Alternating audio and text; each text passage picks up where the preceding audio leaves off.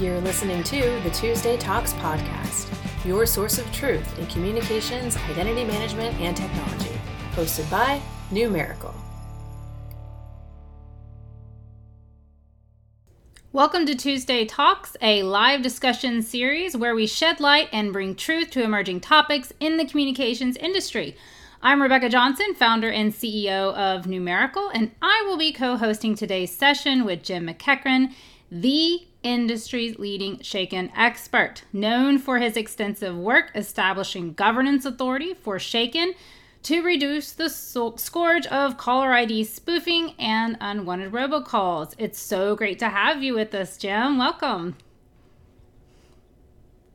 So, Jim, you and I have known each other for, I think it's almost 4 years. I was trying to do the math. I couldn't remember. And we actually met over this exciting topic called Stir Shaken. I was recalling on our first interaction, which is where I really kind of zeroed in on the enterprise challenge around attestation, which has kind of become everybody's favorite topic. I believe we were at the AT&T US Telecom offices somewhere here in DC, and you were actually talking to a small audience about Stir Shaken, giving us a good overview of those standards. And during that presentation was when I was first introduced to that concept of the attestation A, B, and C. And I really struggled to kind of wrap my mind around how a voice service provider would actually be able to audit the enterprises and their authorization for use of the telephone numbers when the enterprise didn't actually work directly with the carrier. I mean, that was the world that I came from, and I'm just like, head scratcher here. So I, kind of brought up the topic, and then, of course, when you raise your hand and say you know something about a topic, Jim McEachran is the guy who will say, great, looks like you just volunteered. Right? So within seconds, right immediately you asked me to show up at the next ADIS meeting. I didn't even know what ADIS meant, but I showed up. I trusted you. And that's where Martin Dolly, who is the chair of the IPN&I task force, basically says we really need to hear from the enterprises on how this is affecting them. And then I remember I was sitting next to you and you were like raising your hand and pointing your finger at me, and you're like, I brought somebody. Literally, I mean, it was just like thrown into it. So I go up to the front of the room and introduce myself, talk about the enterprises, and the rest is history. We've been working on this topic.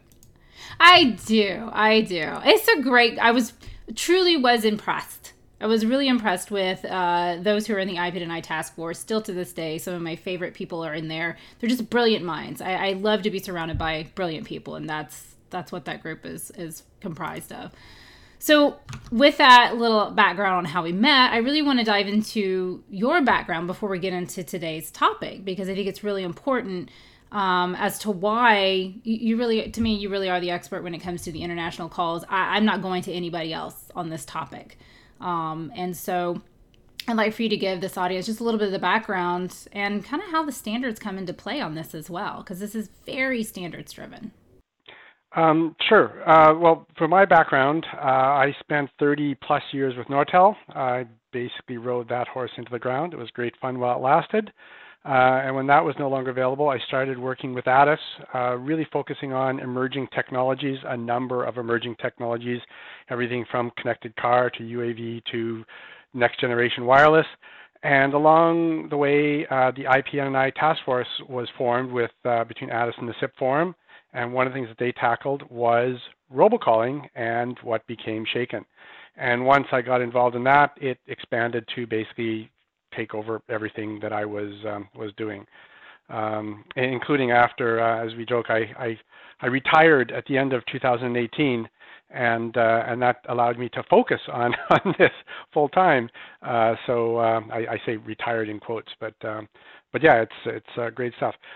You mentioned about the standards. I'll just say one very quick thing about why it's important that this be based on standards is because this is all about signatures and cryptographic assertions of the identity, and that is created at the origination of the call with one service provider, and in due course in one country, and it's verified at the other end with a different service provider. Well, if it's not standards based, they don't play together.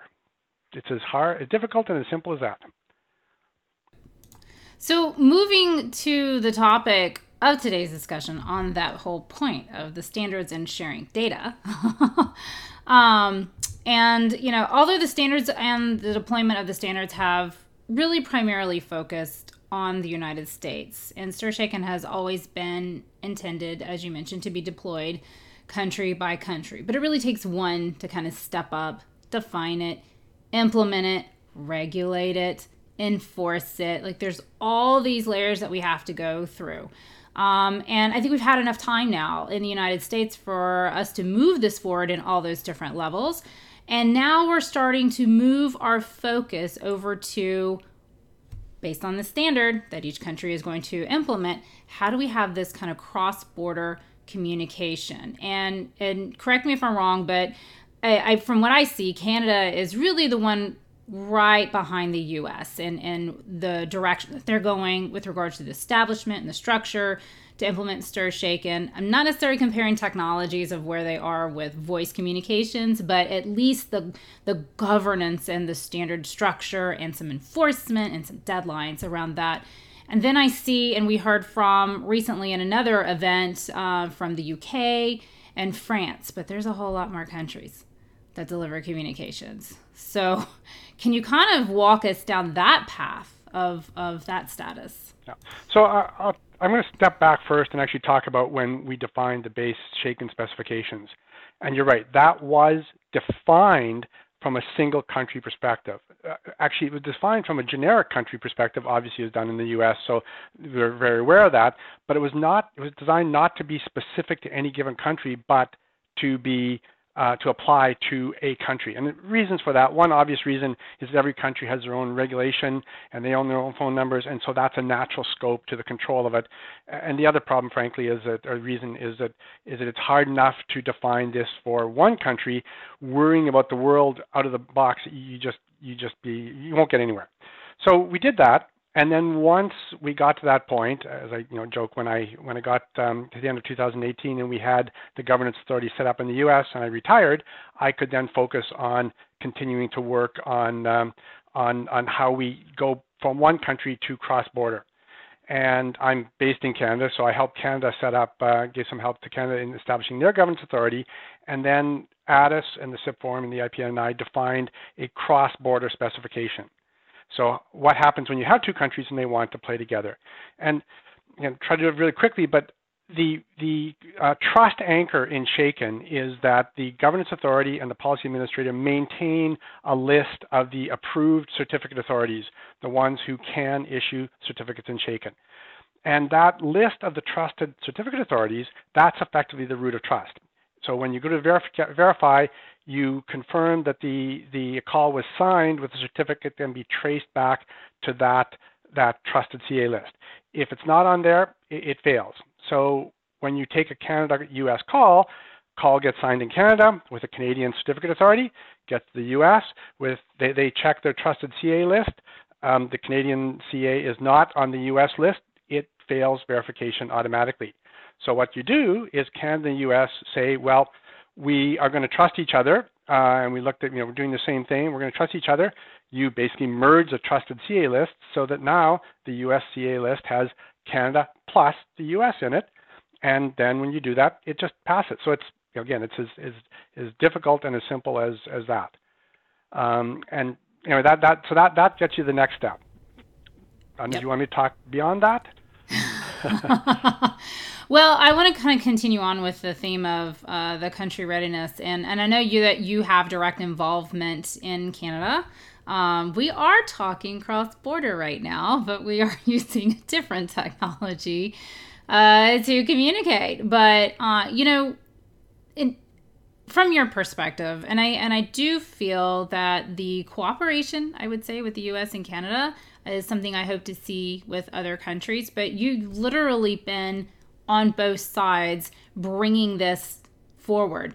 It's the first cross-border. Is that correct? I mean, between Canada and the U.S. as far as our deployment going? Oh, well, they are being deployed in Canada and the U.S., but right now, if a call is signed in Canada, it won't be verified in the U.S. because that merging of trusted CA lists hasn't happened yet. the spec has been written to show how you do it. Now, I expect that will happen perhaps this year, certainly within the next 12 months. So that's on the roadmap, but it's still not there yet. Other people, that comes even further down the path. So I'm going to interject this because people will get confused a lot of times that if the call is not being signed, is there an expectation that the terminating carriers go, we're blocking all calls from Canada until we can communicate with each other via the standard? No. Would that be a true statement or a false statement? Because people will run with that. Yeah. That will be a false statement. In fact, you would not block on that basis.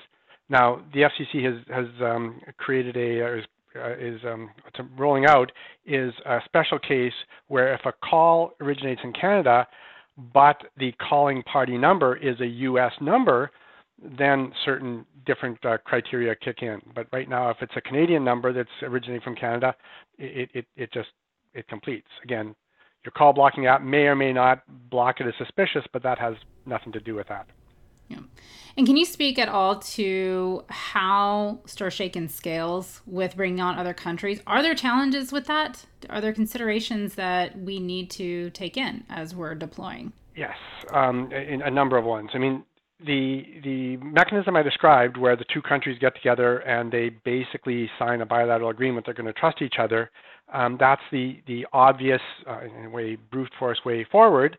Works fine for Canada and U.S. At a couple of countries it works fine, but if you were to extend that to the world with approaching 200 countries, that would imply something approaching 20,000 bilateral agreements, and that takes a bit of a while. So that the direct approach has problems in scaling when you go to the countries.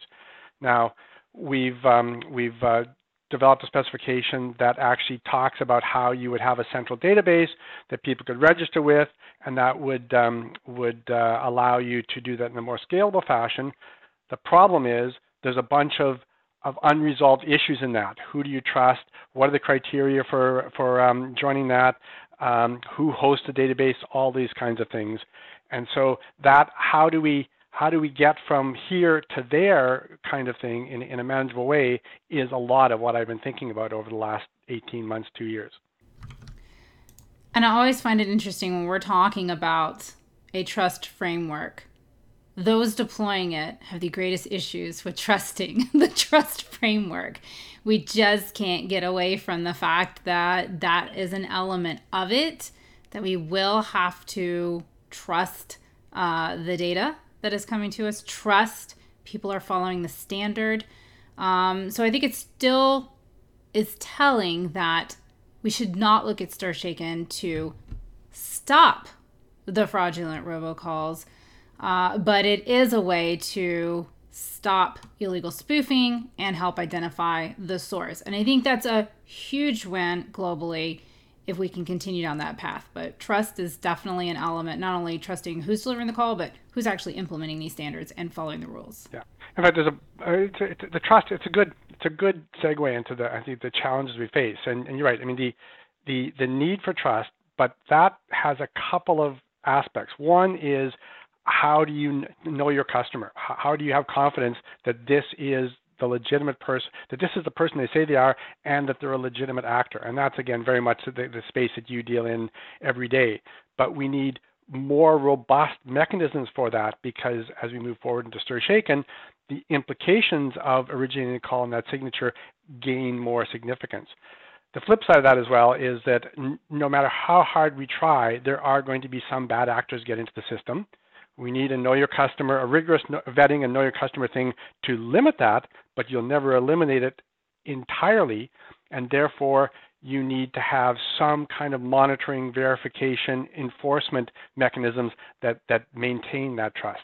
And those are all part of I talked about how we get from here to there, how we do that in a scalable way and leverage what we have in terms of associations and contacts and such are the critical things that we need to work on going forward. One thing that we've learned, at least in the U.S. in deploying StirShaken and really the analytics too, I don't I don't see these standards being deployed without some form of analytics too. I mean, there has to be some intelligence sitting on top of this data that is being received on the terminating side. And we've learned over the years that there needs to be some kind of remediation process for when things are wrong, because it's going to happen. I mean, even though this is all technology, humans are still the entry point for the data. Therefore, there will be some challenges there.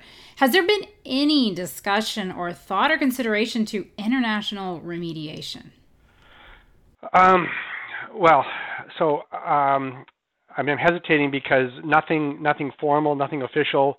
It's the kind of thing that I've been thinking about and talking with people, and the answers are not there yet.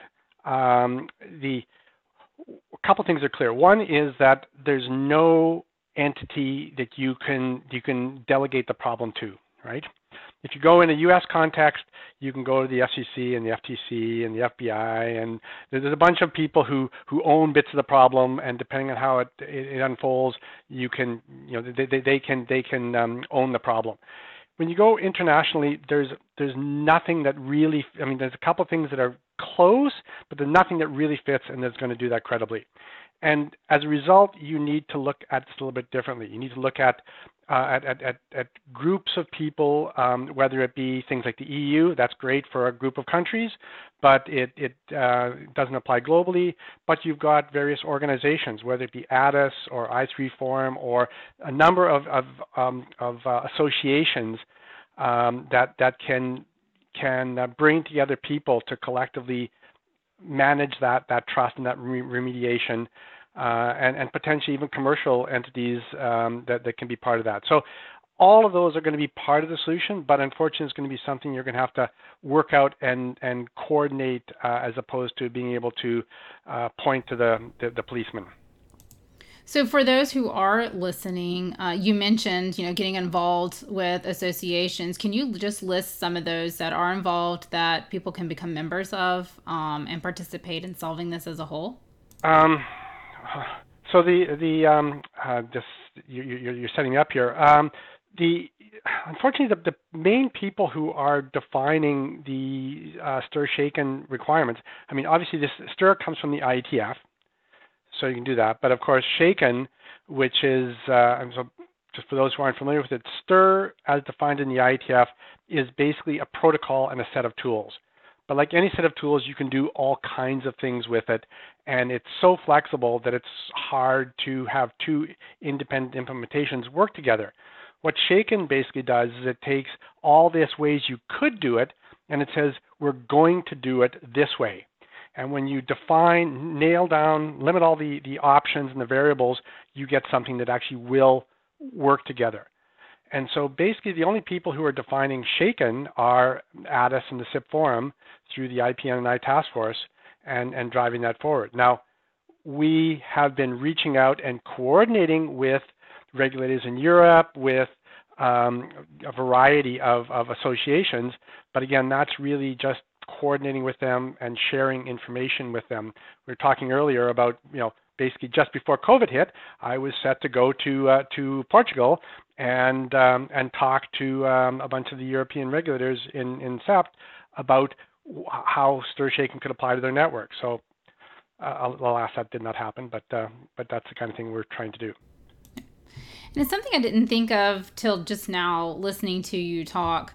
And maybe you have an answer, maybe you don't, but it's just something to watch. In the U.S., we have the TRACE Act, and the TRACE Act does kind of touch on a standard, STIR-SHAKEN. And, the caller ID authentication framework. And I've always been a little leery of laws that are tied down to the standards, because the standards need to be able to change. They need to change quick. They need to change fast.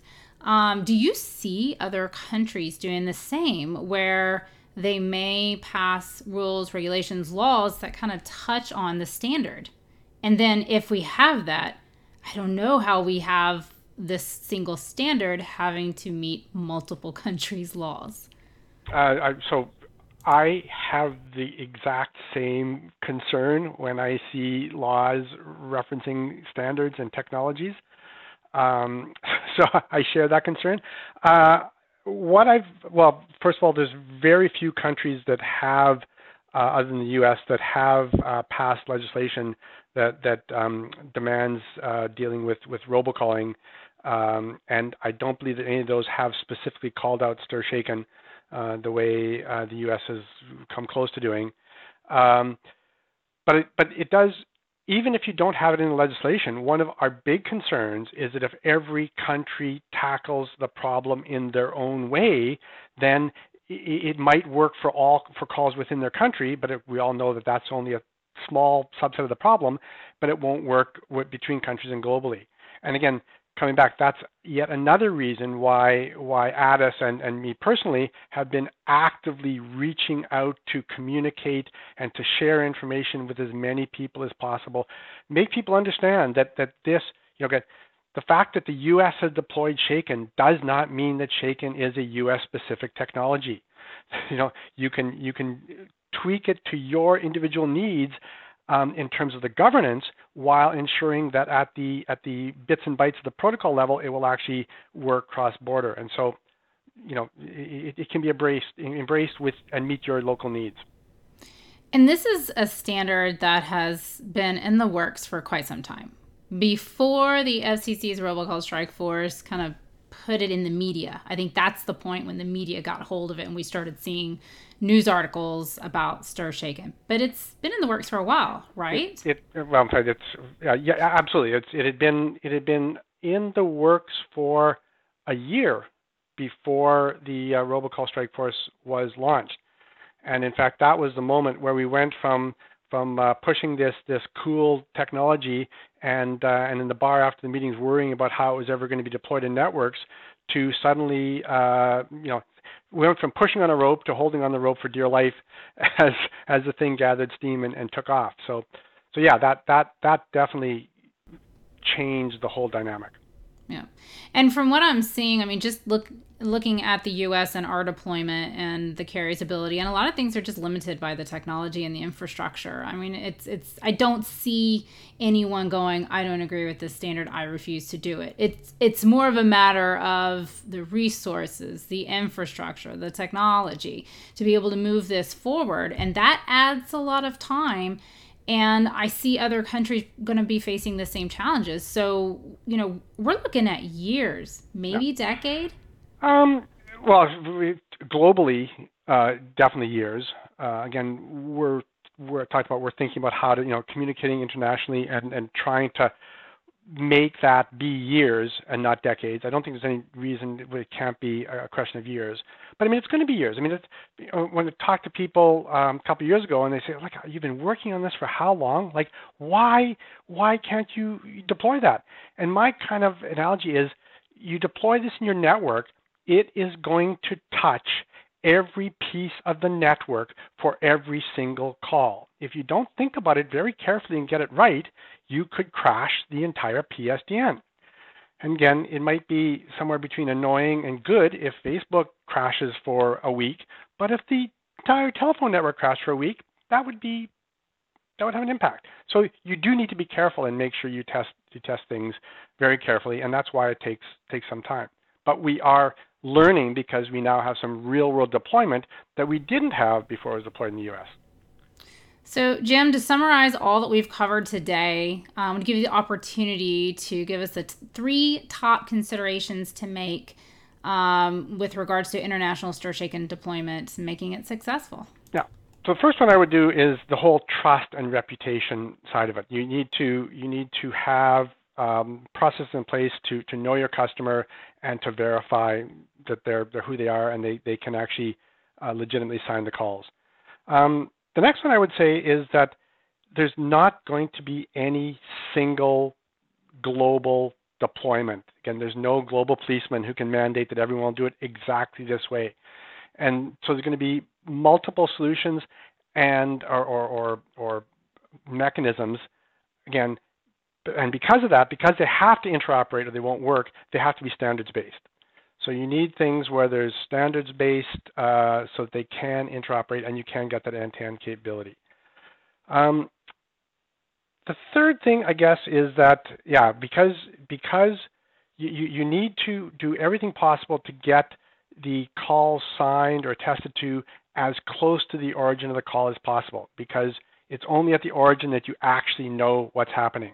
And so you need to get as close to the origin as possible and sign that, and let as many people as possible do those signatures at the origin.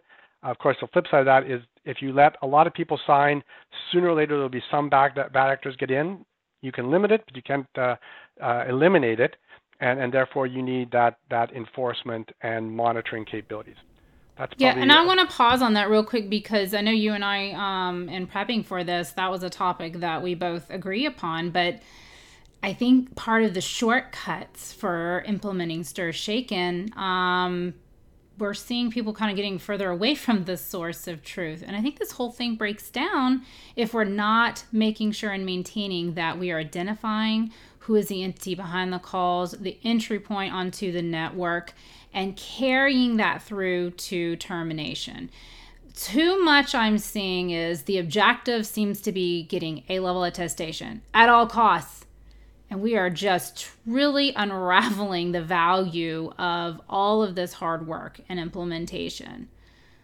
So I think this is an opportunity for you to get this on the record with how important that is. Oh, it is. I mean, we have long involved debates about that, and so we all agree you need to expand it as much as you can without compromising the integrity. The only thing I will say is that if you have robust monitoring and enforcement mechanism underpinning it, you can expand it further. And so I think where we get into the gray zone is people are expanding it ahead of that enforcement on the assumption that enforcement and monitoring will come. We just need to make sure it does come. But we also need to tweak based on experience, because if we don't, we could end up somewhere we don't want to be.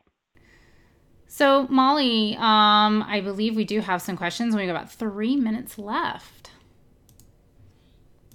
Okay, let's try to squeeze some in. So the first one comes with a hello from the Netherlands. How are the USA and Canada interacting with European countries to bring the standardization activities forward? So basically, by having a series of meetings and educational discussions, again, I've been talking with the SEPT, the European regulators, for several years on that, and we continue to talk with them. So at this stage, it's sharing information. Perfect.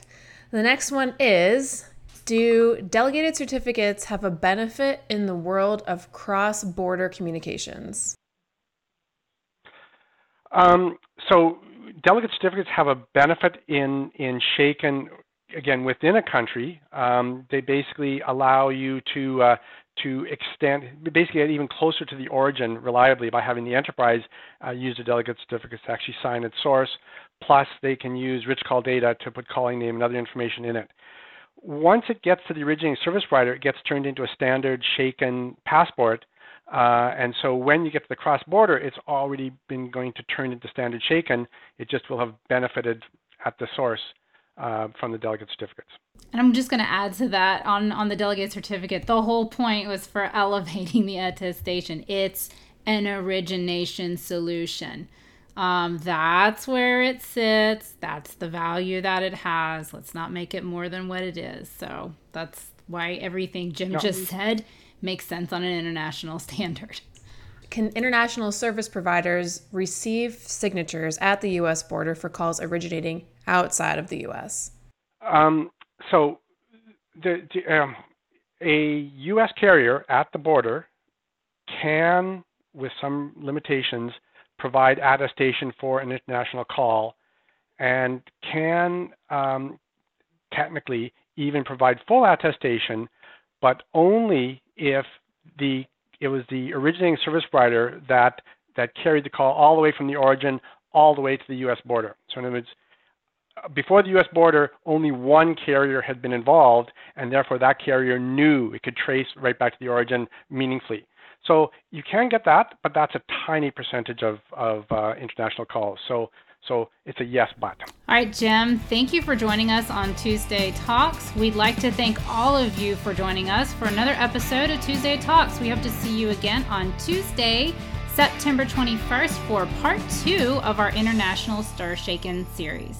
Thank you.